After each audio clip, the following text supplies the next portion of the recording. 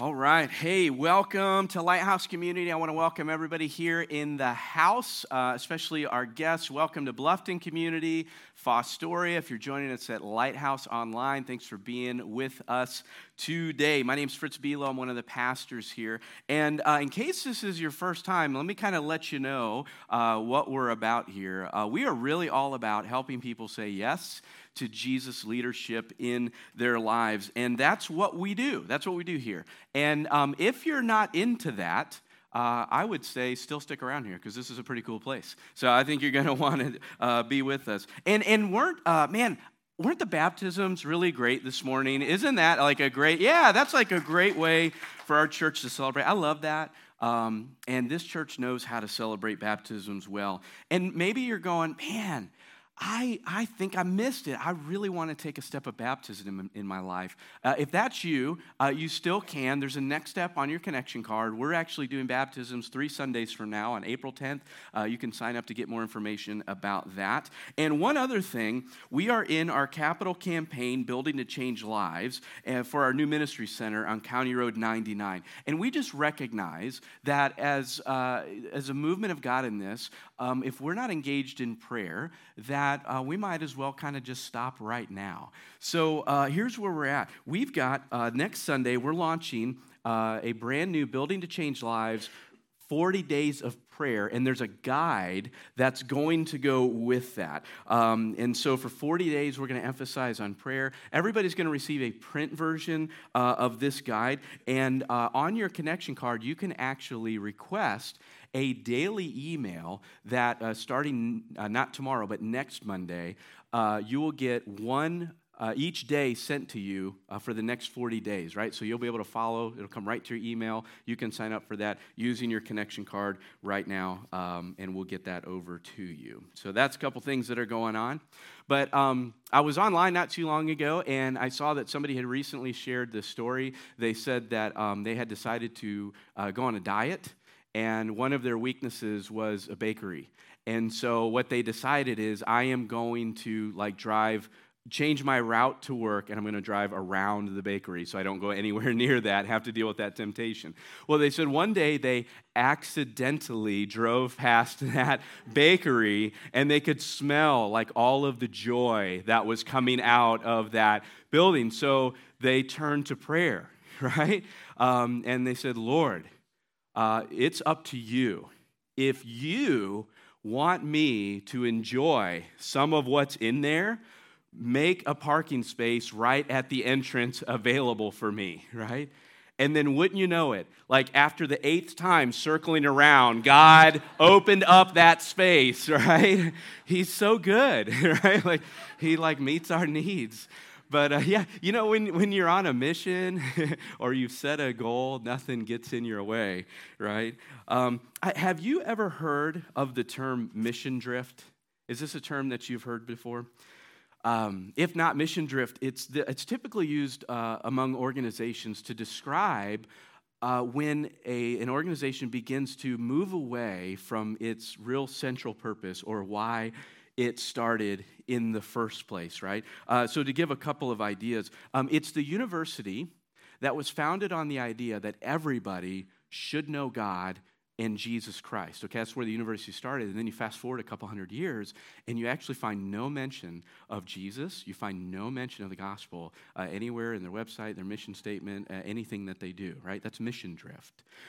It's the organization that started as a Bible study for young people, and then fast forward, and it's a gym, right? It's a fitness center today. That's mission drift, okay? That's what happens in mission drift. And if you don't have persistence on purpose in the vision, without attention to details, it can actually become really easy for an organization to drift from its mission, right?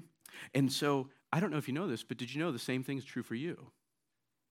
As individuals, it's easy to drift from the mission. And actually, I would say it's actually even easier to do so as an individual because, we don't have, board of trustees who are going, hey, what are you doing? Or membership that we have to answer to. It's just me.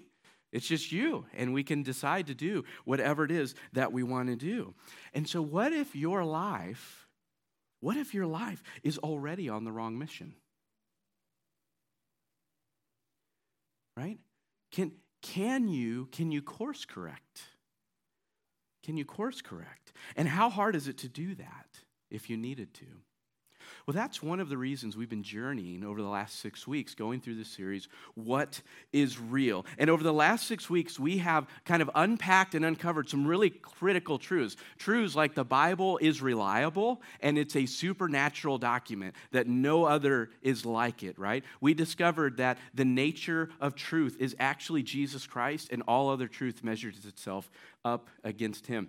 We saw that actually creation is constantly inviting us to know this God who has created all things. We found that Jesus' resurrection is the bedrock to Christian faith, and without it, the whole thing falls apart and crumbles. And if you were here last week, you got a really clear picture of what genuine faith looks like in day-to-day living. And so let me tell you this, if you missed any of those previous teachings, I would encourage you go back, watch those, listen to those. You can jump on our website. You can go to Spotify. You can go to Apple Podcast. We're in all the hip places, right? Like we are there, baby.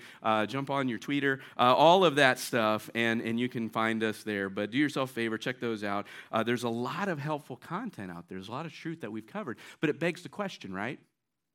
There's like all this truth, and it begs the question, what do I do with it? What do I do with all this truth? Do I memorize it? Do I know it and collect it in my bank of other things that I know? What do I do with this truth? And today we're answering that question. What do I do with all this truth? And so as Pastor Matt mentioned, if you will, open up your Bibles to Ephesians chapter 5. That's in the New Testament. Or you can click over there on your device. Today's the last day in our series called What is Real, right? We've covered all these topics. We'll never talk about this stuff again. So put on your lobster bibs. We are diving in today, okay? I'm going to read Ephesians chapter 5. I'm going to start in verse 15. And I'm going to read from the English Standard Version, but you can follow along in the version that you have or on the screen behind me too. Ephesians 5:15 says this, "Look carefully then how you walk, not as unwise, but as wise, making the best use of the time because the days are evil. Therefore, do not be foolish, but understand what the will of the Lord is." Right? Okay. Now, let me tell you what's happened here. In the first part of this letter to the Ephesians, Paul did what we just did over the last 6 weeks. He took the Ephesians through all this really critical truth, like who is God? Who are you in Christ? And what does that mean, right? The nature of faith. All of that stuff in the front half of Ephesians. And then he crosses over and he answers the question, now what?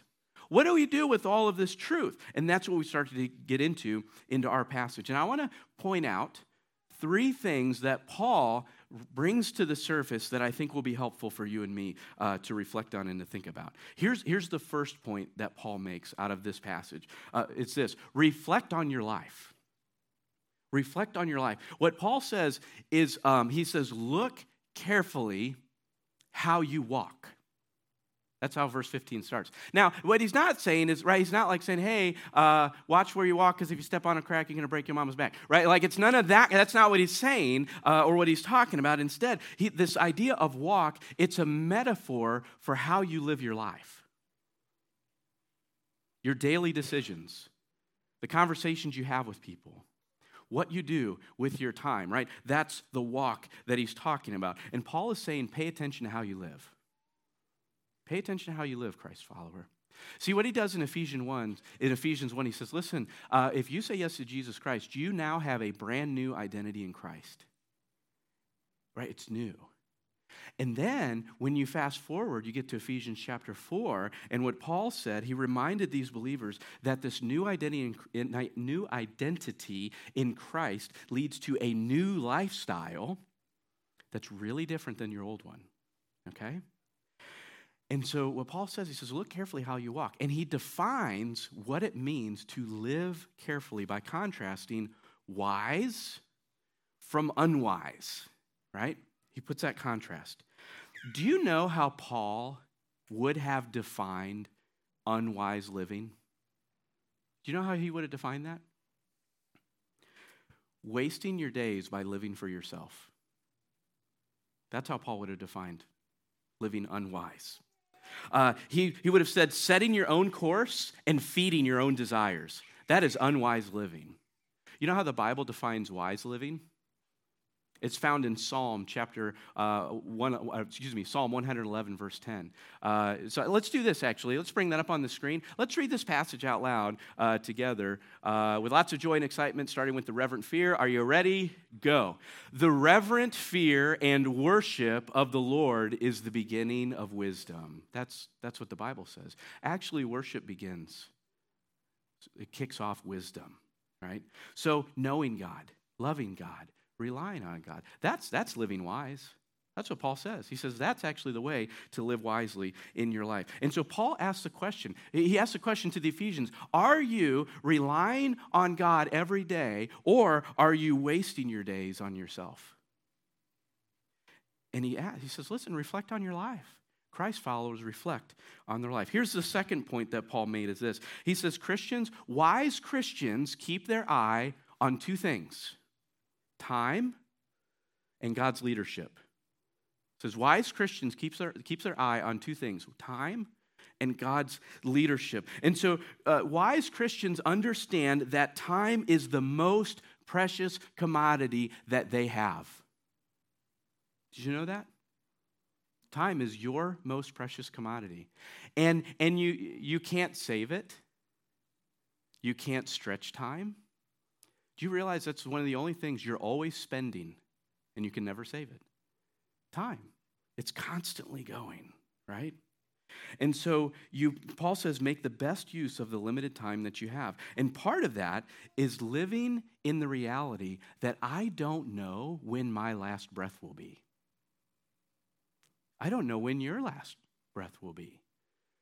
And so Paul says, now is the time. Well, now's the time for what?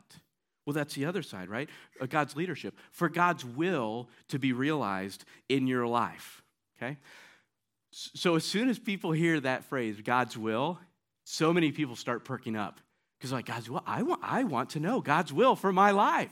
You know, what will I do for my job? Who will I marry? Should I have this mole checked out? Right, like all of these things. I want to know God's will for my life. But that's not the lie. That's not the God's will that Paul is talking about here. Okay, we hear God's will, we immediately think me, red shirt, blue shirt, or black shirt. Which one should it be? But that's not what Paul's talking about. Actually, the Apostle Peter, he understood what Paul was talking about. If you look at 2 Peter chapter 3, verses 8 and 9, Peter wrote this. He said, "But do not overlook this one fact, beloved, that with the Lord, one day is as 1,000 years, and 1,000 years is as a day." So he's talking about time. And he's saying, listen, for the Lord, he's outside of time, right? He spans time. Time has really no meaning for him because he's outside of time and space in that regards. But then he goes on to say this: the Lord is not slow to fulfill his promise, as some count slowness. Now, the promise Peter's referring to is Jesus' return. When he comes back and in this world, right, it's over. He says he's not slow. You know what he is? He's patient. He's patient toward you. Why? Not wishing that any should perish, but that all should reach repentance. Do you see, this is the heart of God. The heart of God is that all people would say yes to him, that all people would find repentance in Jesus Christ. Do you want to know what God's will is for your life? I will tell you. I know what God's will for your life is. I have wonderful plans for all of you. No, I'm just kidding. No, but I can tell you what God's will for your life is. Here's what it is. It's to know him. It's to love him. It's to rely on him always. That's God's will for your life. And do you know, as you do those three things, the daily stuff just begins to flesh out, right? He just leads you in that because you're knowing him, loving him, and relying on him. And here's the other part of that, because it's not just about you, right? He actually, part of his will is inviting others into that as well. So like Paul is going, listen, Ephesians, listen, I know you have issues at work. I know that Mary in accounting is like way too much all of the time. I get that. I know at your house, like the sewer's backed up and you're dealing with all these issues. I get it. You have all of this stuff going on, and I'm not saying that's not important, okay? But what he is saying is this: just put all of that in light of eternity. Because work and sewers don't last forever. But people will exist somewhere forever, right? This is what Paul is saying. He's saying the time to invite is now. Live carefully. Resist mission drift. This is what Paul's saying. Here's the third point that Paul makes. And you kind of extrapolate this out of the passages with what Paul is inviting us into. You see who God is within all of it, right? Basically, when you read the passages, you learn this about God: that God is wise, and that God has a plan. You actually see that really clearly in the passage. You go, well, how do you know that? Well, Paul says, hey, I want you to live carefully. I want you to live diligently. And I want you to live with attention to the task at hand, which is God's will in the gospel, okay? That's what I want you to do. Hey, guess where Paul got that from? The Lord. Because God, right? God is careful. God is diligent. God pays attention to the task at hand with what is going on, right? And so God is wise, and all of his decisions are right. By the way, God will never suffer from mission drift. God never has suffered from mission drift. God never will suffer from mission drift. If there's anybody who is on point, in alignment, it is him. And you begin to see here from this passage that God has a plan. He's wise and he has a plan. Do you know what the plan is? I will tell you the plan. The plan is this, is that God's son, Jesus, busted into our world like Rambo, right? Like this sanctified commando, drops into our world. He defeats sin and death, and along the way, he trains this squad of people to also go rescue other people out of sin and death, right? And guess what? You're on the rescue list. Do you know that? You're on the rescue list. Jesus did that for you. That's our God. So what does all this mean for us, right? We're kind of unpacking truth. We're touching on a few things. What does all of this truth mean for us?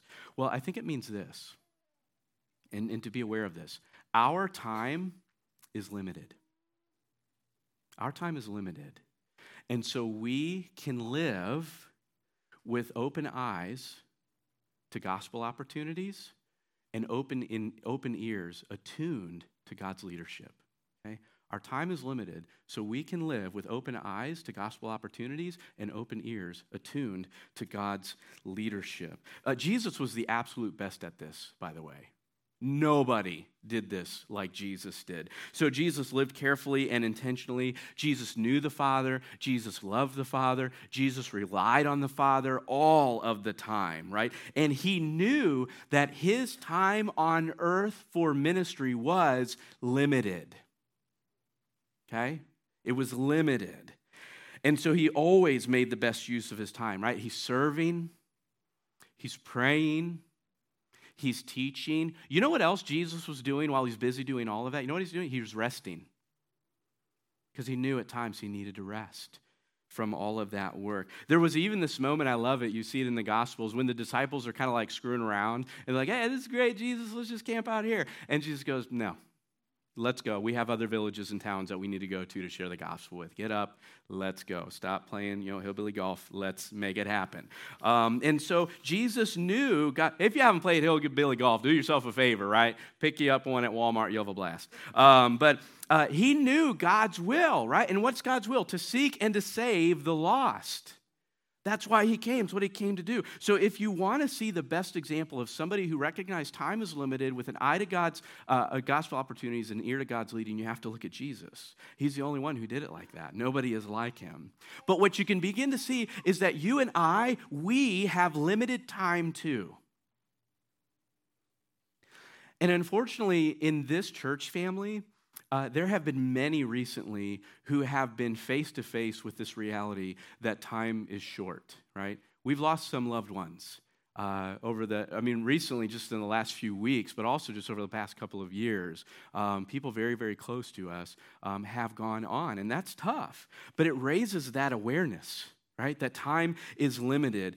And I wonder, have you ever had a conversation with somebody who knew that they were near the end of their life? You ever had like a real conversation with somebody like that, right? Maybe they got a diagnosis of something that was terminal, or maybe they just knew, right? Have you ever had a conversation with them? Here's what I've found every time I talk to people who are in that situation. They have this new, remarkable ability to cut past the fluff, right? Like they don't care about the fluff. Here's what I mean by that, right? They pick up the phone call. What? You want to talk to me about my car's warranty? Nope. Oh, what? The big news? Tom Brady's back? Never heard of her, right? Like these people don't have time for that, right? Like, you know what they do have time for? Purpose. Relationships. That's what they have time for. That's what they care about. Expiration dates have this way of creating urgency, right? You ever gotten ready in the morning and you go to grab the milk and you see today's the day? You're using all the milk, right? Today. That's what expiration dates do, right? You're using it up. But here's the tough thing. You and I don't have expiration dates stamped on the tuchus, right? Like we don't know when our last breath is going to be. We can't presume on later. We only really have right now. That's it. Yeah, you can make plans. I'm not saying there's anything wrong with making plans and thinking about that kind of stuff, but all you really have is now. This is the only thing that's real, right? And so what we do as Christ followers is we buy back the time we have, right? You redeem it now. And how do you do that? Well, it's what we talked about. You open up your eyes to the gospel and your ears to God's leading now. You open up your eyes to the gospel. And for some here today, you know what that means? For some of you, for some of us, it's going to mean saying yes to Jesus as your rescuer and inviting Jesus to break you out of your prison cell. By the way, real freedom, amazing. 5 out of 5 stars, right? If I could give it 6, I would. But that's what it may mean for some of us. For others, it's going to mean looking for opportunities that God puts in front of you to share the gospel with other people. That's what that looks like. Now, for most of us, we don't even know what this looks like, right? We hear about like gospel opportunities that God puts in front of us, and we don't even, because what we have is we have this image of this perfect moment where our friend comes to us and they're sobbing, like, help me with my unbelief. And he drops to his knees in repentance, and we look up to the sky, and the clouds break open, and Jesus comes through, and he gives a thumbs up, and he nods and he winks, and we go, okay, and salvation happens, right? Like that's what a lot of people think. That's what that moment looks like. But it doesn't, right? Do you want to know what gospel opportunities really look like? They're conversations on the phone with your mom, and you nervously offer to pray for her. And you stumble through that conversation. It's chatting it up with the girl who's ringing up your burrito at Chipotle to build a relationship with her, because maybe the next time you come around, you'll be able to have another deeper conversation with her, right? It's checking in on your neighbor to see how they're doing. Maybe introducing yourself to your neighbor to find out who they are, right? It's inviting your friend to Easter to just see if they would want to come. And the choice is theirs, and it doesn't matter. It's like it's up to them what they want to do, but I want you to join me. Gospel opportunities look like life. That's what they look like. Everyday life. And life happens, and with courage, you do things like you pray for that person. You give a cup of cold water to a thirsty person. You ask questions, and then you actually listen to what somebody says. And then you ask them more questions, right? And then at some point, you may humbly share with them why Jesus is the most amazing person who has ever introduced himself to you in your entire life. And sometimes what God will do in that process is he will give you a front row seat to watching somebody be born. but not the kind where it's like messy and screaming and doctors and spanking and all, right? Like not that kind of being born, but it's this supernatural kind where the Holy Spirit brings a dead person back to life. And you watch as the Holy Spirit takes up residency in their life and their desires begin to change and their outlook begins to be transformed. And they can't really understand why they're full of joy. And they go, I think I need to get baptized. I don't know why, but I'm ready to do that, right? Open your eyes. That's what it requires. Now, you might be going, well, okay, listen, what if sharing the gospel is like, or thinking about other people coming to faith? I just don't think about that in a given day. I'm going to be straight up with you, right? I don't even think about that. I haven't even thought about that until you just now said something about it. That's just not something that goes through my mind. What am I supposed to do with that? Well, here's what I would say to you. Let the resurrection of Jesus Christ get in you. Invite the gospel to thrill your soul, right? I'm going to give you 3 passages. I want to encourage you to write this down. I'm going to give you a little idea you could do with them. The first passage is this, Ephesians chapter 2, verses 1 through 10. Ephesians 2, 1 through 10. Write it down. I'm not going to tell you again. The next one is 2 Corinthians 5:21. I'll repeat it in a second. 2 Corinthians 5:21. What you do is you write one down, your friend writes another one down, and your other friend writes down 3, and then you get them all together, right? 1 Timothy chapter 1, verse 15. 1 Timothy 1:15. So Ephesians 2, 1 through 10, 2 Corinthians 5:21, and 1 Timothy 1:15, okay? Let me encourage you this week, read those passages one at a time, right? And meditate on them. Just literally read them again and again and again and meditate and think on them and deliberate about what that means, right? Think deeply. What does it mean when Ephesians 2 says you're dead? What does it really mean to be dead? What does it mean and what does it look like for Jesus, who's holy and sinless, to become sin? What does that mean? What does it feel like to be rescued? What is the joy of knowing that I'm going to live eternally in the presence of God? Right? And ask, as you're reading and as you're meditating, as you're thinking, ask the Holy Spirit to fill you with the joy of knowing that Christ has done that for you. Right? Now, one last thing. When you blow it, and you will, all right? You will. And what I mean by blowing it is when you fail to recognize opportunities for the gospel, when you're afraid to step into them, when you simply refuse, I'm not doing that right now, right? When, as Paul would write it, when you live foolishly, wasting your days on yourself. I want you to remember this in this moment. You have been accepted by God not based on your performance.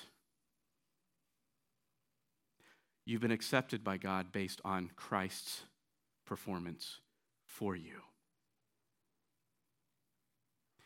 And you rest in that, even when you screw it up. And so what I want to invite you to do is when you do blow it, apply the exact same gospel to yourself that you're inviting your friend or your family member into as well, right? You confess, you turn away from living life for yourself, and you live life under God's leadership. So here's an idea you might consider this week. I want to throw this out to you, is consider praying for a friend and inviting them to join you at Lighthouse Community over the next few weeks, right? Something along those lines. Now, chances are you're already thinking about who that friend is, who that person is. You've got their face in your mind. Their name is coming to you, right? And here's what I would encourage you to do. Write their name down. Pray that God would open up doors. And when those doors open, seize the opportunity and go after it. And have that discussion and meet with them. Why? Because our time is not unlimited. Our time's limited, right? We don't have access to unlimited time in this world. Actually, this is the next step on your connection card. And so if you'd like to, I would love it if you would do it. If you would write the names of the people you're going to be praying for and inviting on your connection card, there's a space for that. I would love to pray with you over the next few weeks specifically for those names and for those people and join you in that. And we'll see what God does. The reality is this, right? Mission drift happens. But it doesn't have to, right? Mission drift, you veer off from the original purpose, the original vision. And all of us have drifted from the original purpose of knowing God, loving God, and relying on God. And Jesus is the ultimate course corrector. When we put our faith in him, he does that. And so mission drift still happens, but it doesn't necessarily have to. And so my prayer this week has been that the Holy Spirit would help us to see that our time is limited. And the time for our family and the time for our friends is limited as well. And so the time is now. The urgency would be increased in our own lives, and he would teach us how to live now with an eye for gospel opportunities, with ears open to God's leading in our lives. And I believe that in this room right now, I believe that people who are joining us, wherever you're at, through Lighthouse Online, there are people who are going to begin hearing God speak to them for the very first time, today even. There's going to be some people who say yes to Jesus for the first time. There's going to be some people who say yes to Jesus that it has been now the 1,000th time, right? That they're saying yes because last time he asked you to crack open your Bible and you said yes. And today he's asking you to take a step of inviting somebody that you love deeply to know him more, and you're going to say yes to that today. I've been praying that the Holy Spirit would give every one of us front row seats to somebody being born again. Right? God is wise. God has a plan. And we can trust him. Stay the course. Live on mission. Trust him even when it's really hard. Because trusting him is good. It's what you're made for.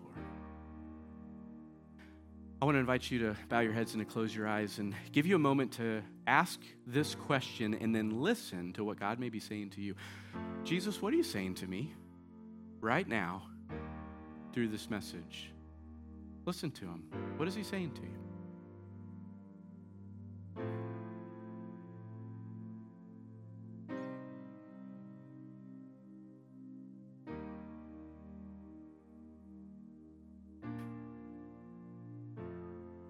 Well, we want to pray for you.